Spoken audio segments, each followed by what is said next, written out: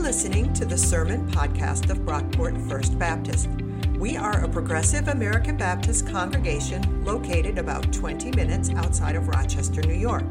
To learn more about our church and support our ministries, please visit brockportfirstbaptist.org.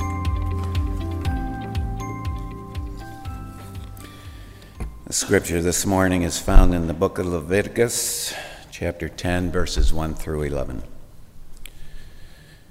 Now Aaron's sons, Nadab and Abihu, each took his censer, put fire in it, and laid incense on it. And they offered unholy fire before the Lord, such he had not commanded them. And fire came out of the presence of the Lord and consumed them, and they died before the Lord. Then Moses said to Aaron, "This is what the Lord meant when he said, 'Through those who are near me I will show myself holy, and before all the people I will be glorified.'" And Aaron was silent. Moses summoned Mishael and Elzaphan, sons of Uzziel, the uncle of Aaron, and said to them, "Come forward and carry your kinsmen away from the front of the sanctuary to a place outside the camp." They came forward and carried them by their tunics out of the camp, as Moses had ordered. And Moses said to Aaron and to his sons Eleazar and Ithamar, "Do not dishevel your hair, and do not tear your vestments, or you will die, and wrath will strike all the congregation. But your kindred, the whole house of Israel, may mourn the burning that the Lord has sent. You shall not go outside the entrance of the tent of the meeting, or you will die. For the anointing of the oil of the Lord is on you." And they did as Moses ordered. And the Lord spoke to Aaron, "Drink no wine or strong drink, neither you nor your sons, when you enter the tent of the meeting, that you may not die. It is a statute forever throughout your generations. You are to distinguish between the holy and the common, and between the unclean and the clean. And you are to teach the people of Israel all the statutes that the Lord has spoken to them through Moses." The word of God for the people of God. Thanks be to God. And thanks for that reading, Ron. So if you're visiting today, or if you're maybe you've been away for a few weeks, you're probably a little confused right now, right? Like, what did we just read? We're working our way through the book of Leviticus this summer. We spent a few weeks talking about sacrifices. Last week we talked about the priesthood, and we had an anointing. That was really special. That was a really cool time here in worship. And today we get what is really the only narrative, the only real story in the entire book of Leviticus. Remember, Leviticus, this book is an ancient instruction manual for priests. There's not a lot of stories in these pages. And the one story we do get is this one that Ron just read for us, where Aaron's sons, Nadab and Abihu, come forward to do their priestly duty, to offer sacrifices for the very first time. They do it wrong, and a fire from the Lord consumes them. Don't you just hate it when that happens, right? Like, what? Last week I was talking to somebody after church, and they were like, "Man, I'm really loving this Leviticus series. I was expecting a lot more hellfire and brimstone." Here you go. We got it. I shouldn't laugh at this. Like, there's something deeply wrong with me. This is a really dark story, right? Like, this is awful. 2 people get burned alive in this one. That's terrible. But if you have a really twisted sense of humor and an appreciation for irony, there is sort of a dark comedy playing out here. Let's not forget, this book opened with 7 chapters of instructions about sacrifices. 7 chapters of like detailed, step by step. Here's what you do. It's basically idiot proof, right? Like no one could mess this up. Then in chapters 8 and 9, we get the ordination of the priests, the people who are going to offer sacrifices. There's all this pomp and circumstance, the ritual. It's a time of celebration, this spiritual mountaintop experience of like, yes, this is it. We've got this. We're going to do this. And then they blow themselves up. I mean, it's kind of funny if you're really, really dark. There's a Monty Python version of this that would be amazing, I think. This is what I love about the book of Leviticus, and it's true of the entire Bible, really, but Leviticus is like a hyper-concentrated form.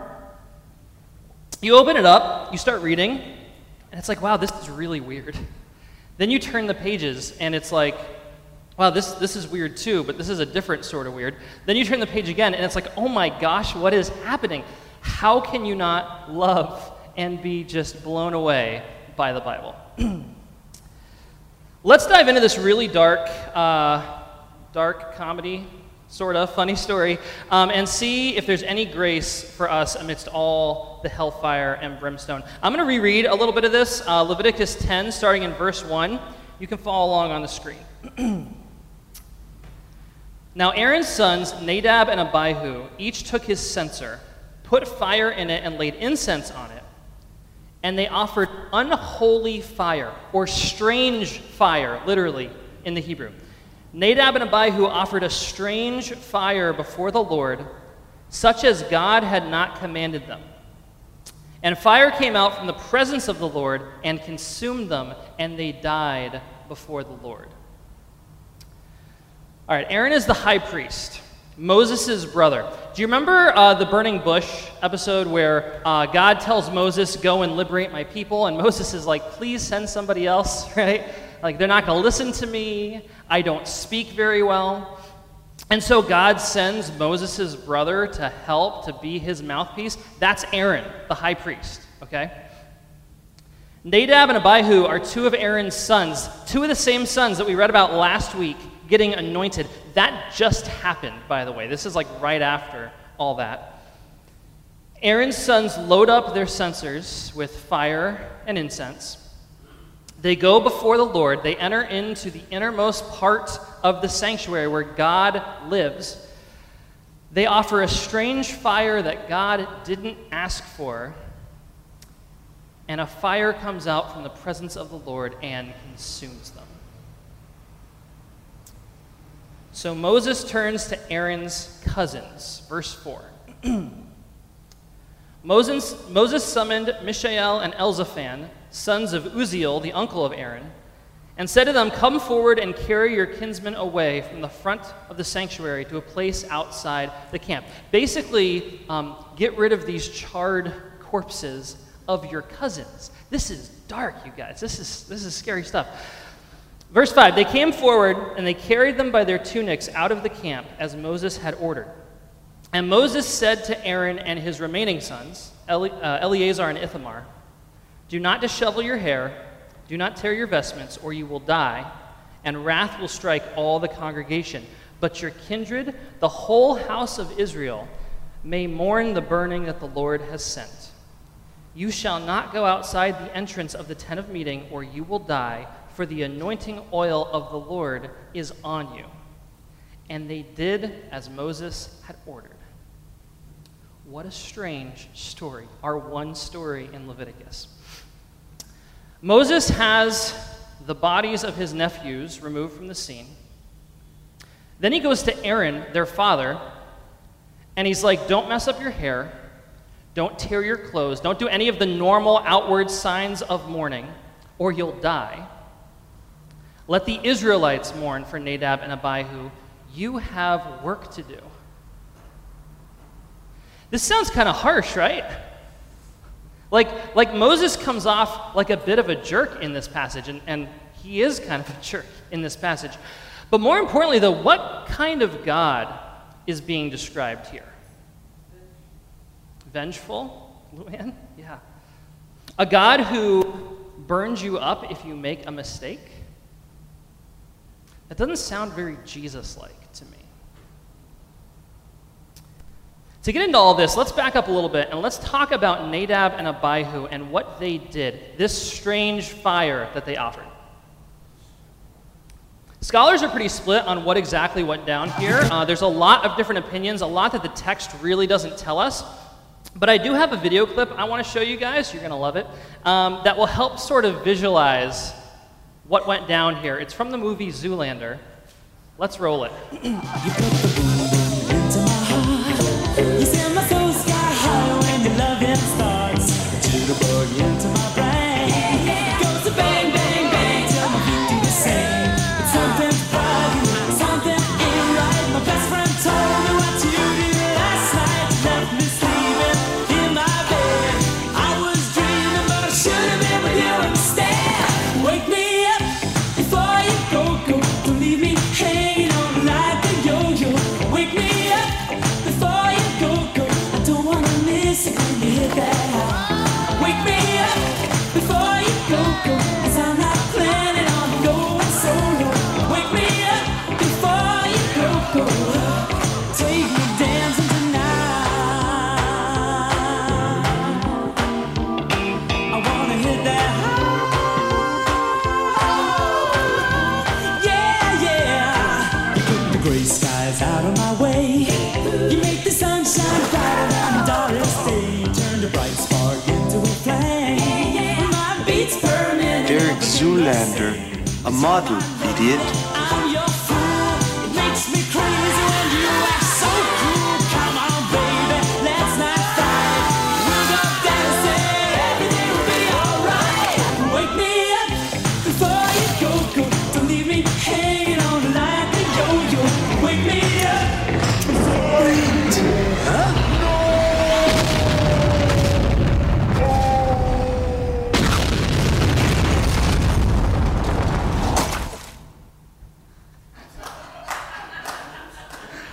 Oh, the looks on your faces right now are amazing. So that's ridiculous, right?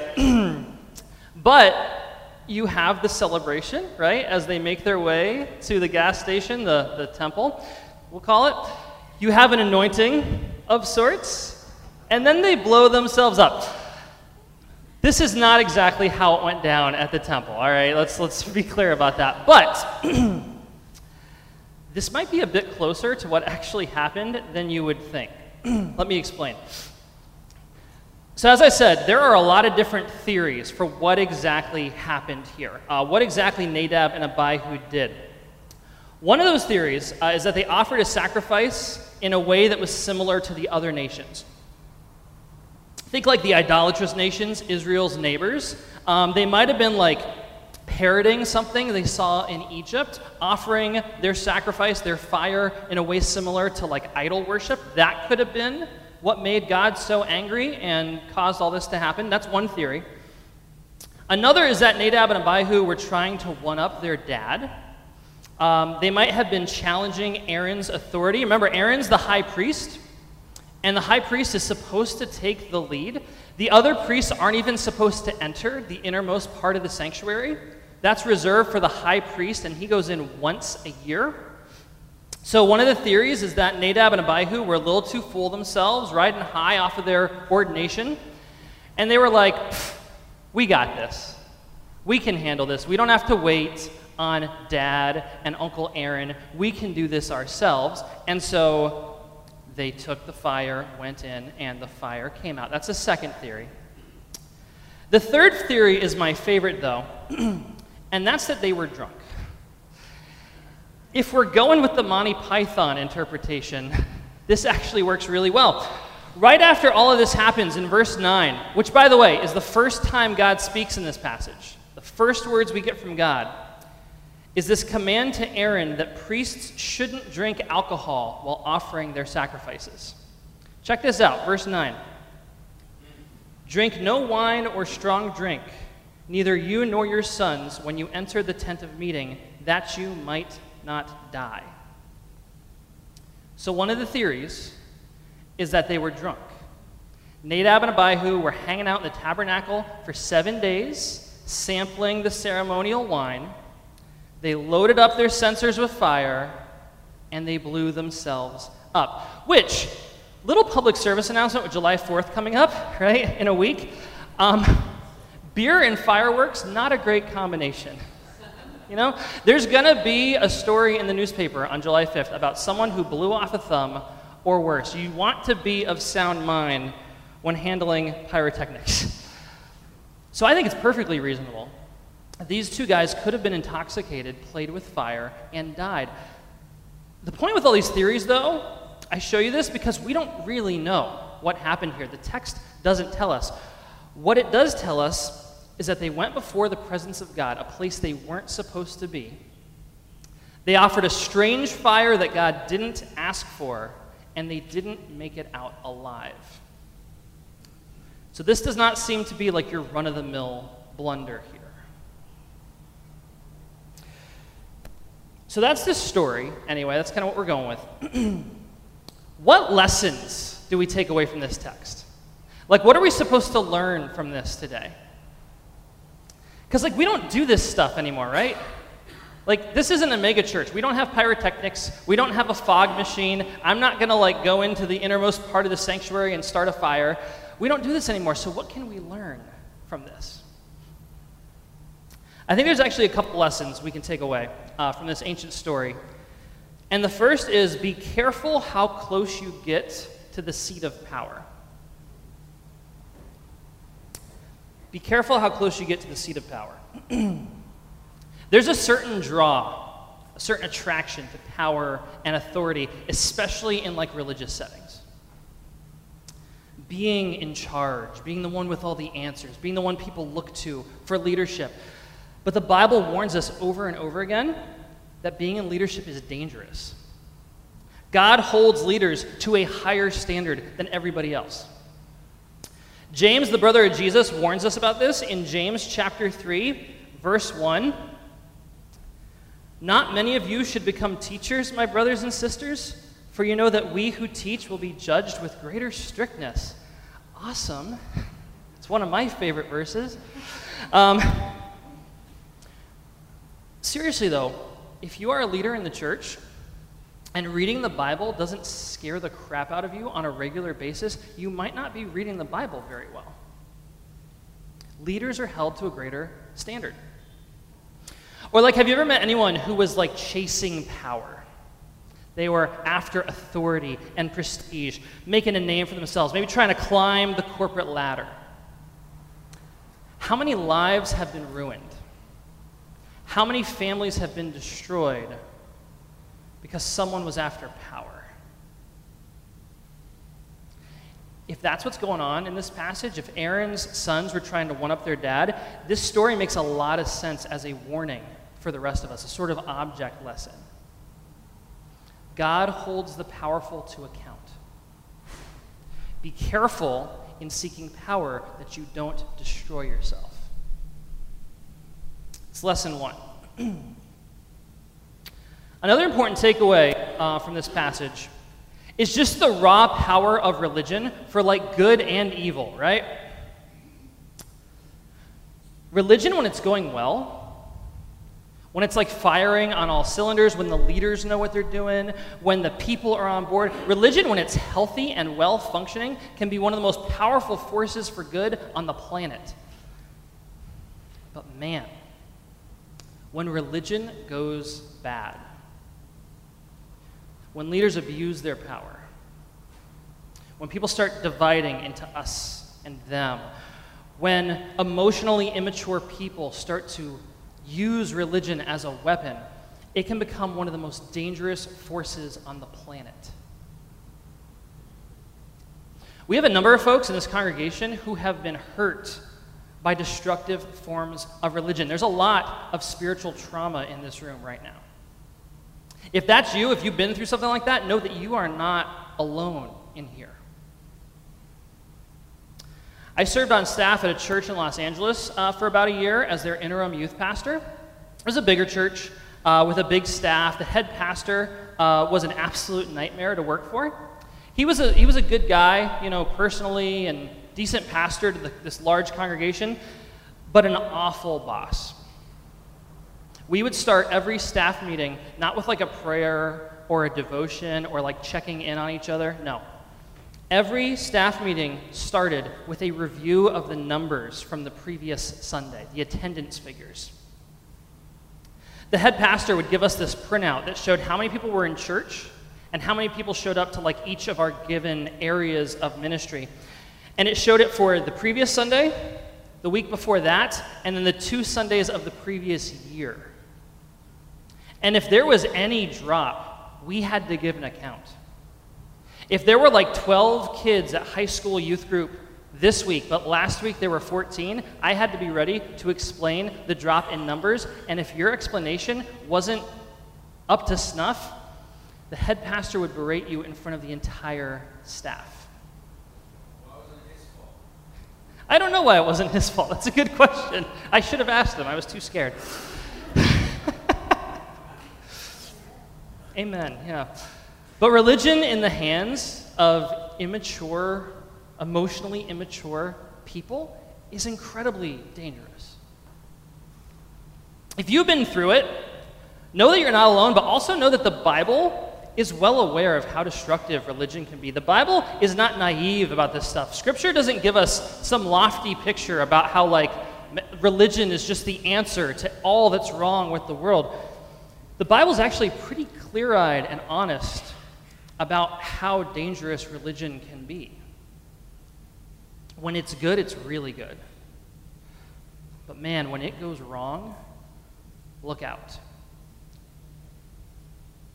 That's lesson number 2. There's a third lesson we can take from this story, and I think this is really where the grace comes in to this. And that's that this stuff is hard. Following God is hard. Being a Christian, practicing our faith, living like Jesus is not easy. Often I think our faith has a sort of sales pitch aspect. You see it all the time in like Christian movies and stuff like that, where the message is if you come to faith, if you place your trust in Jesus, then life will be easy.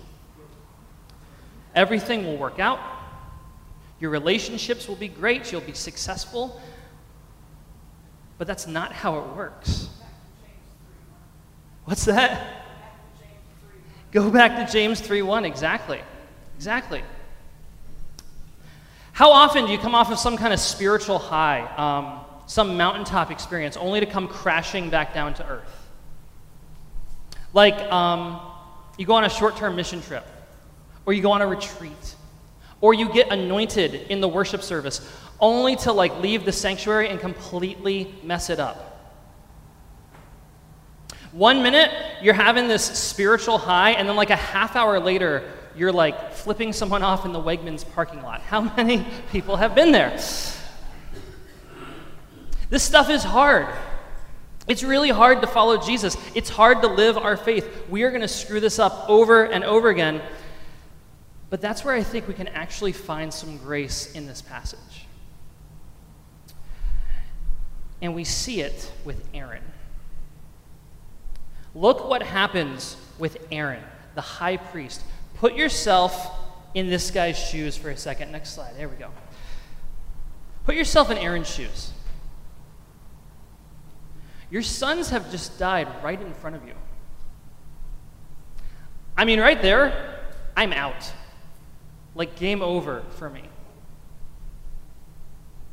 You've suffered this like unimaginable loss. Your sons have not only like broken your heart with their awful decision making, they've also embarrassed you in front of everyone. Because remember, the whole assembly of Israel is there watching this. If you're Aaron, it's over, right? Clearly, I'm not the guy. Clearly, I'm not cut out for this. Find someone else. God can't use me. I've screwed this up, and there is no going back. But that's where God's words to Aaron are so incredibly powerful. The only words we get from God in this entire story, the only time God speaks, is when God gives words of affirmation to Aaron. Check this out, verse 8.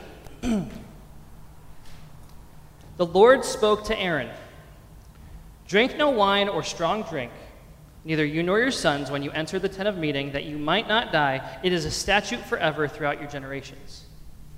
You are to distinguish between the holy and the common, and between the unclean and the clean. and you are to teach the people of Israel all the statutes that the Lord has spoken to them through Moses. You're still in this. This is not game over for you. I know you've messed up. I know you're feeling pretty low right now, but you are still my chosen servant. I am still with you. See, God's not nearly as surprised by our failures as we are. Right? It's always such a shock when the church messes up or a big name Christian leader falls from grace. We're always so surprised. God is not surprised. We beat ourselves up when we screw up. We fall into these cycles of shame and guilt, but that's not where God goes. God knows your faults. God knows your struggles and temptations. God knew how you would fail before God called you to follow him, and God called you anyway. I know you've messed up. I know you feel like a failure right now, but this is not over. We're still in this. I'm with you. Let's move forward. Let's move forward. That's grace and healing and love. And it's all right here in this dark story about a strange fire. Let's pray.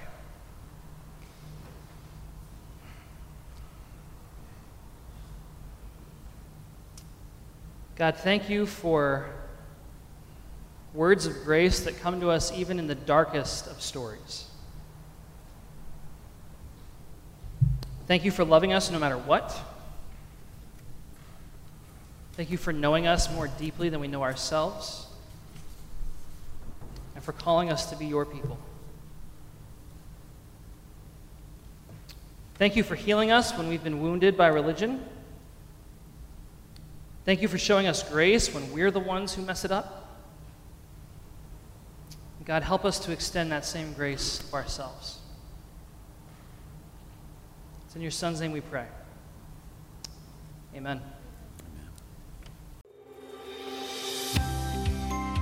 Thanks for listening. If you enjoyed what you heard, please be sure to rate, review, and subscribe to this podcast on iTunes. You can connect with us on Facebook at Brockport First Baptist, on Twitter at BrockportFB, and on our website, brockportfirstbaptist.org. Our theme music was composed by Scott Holmes. This has been a production of Brockport First Baptist.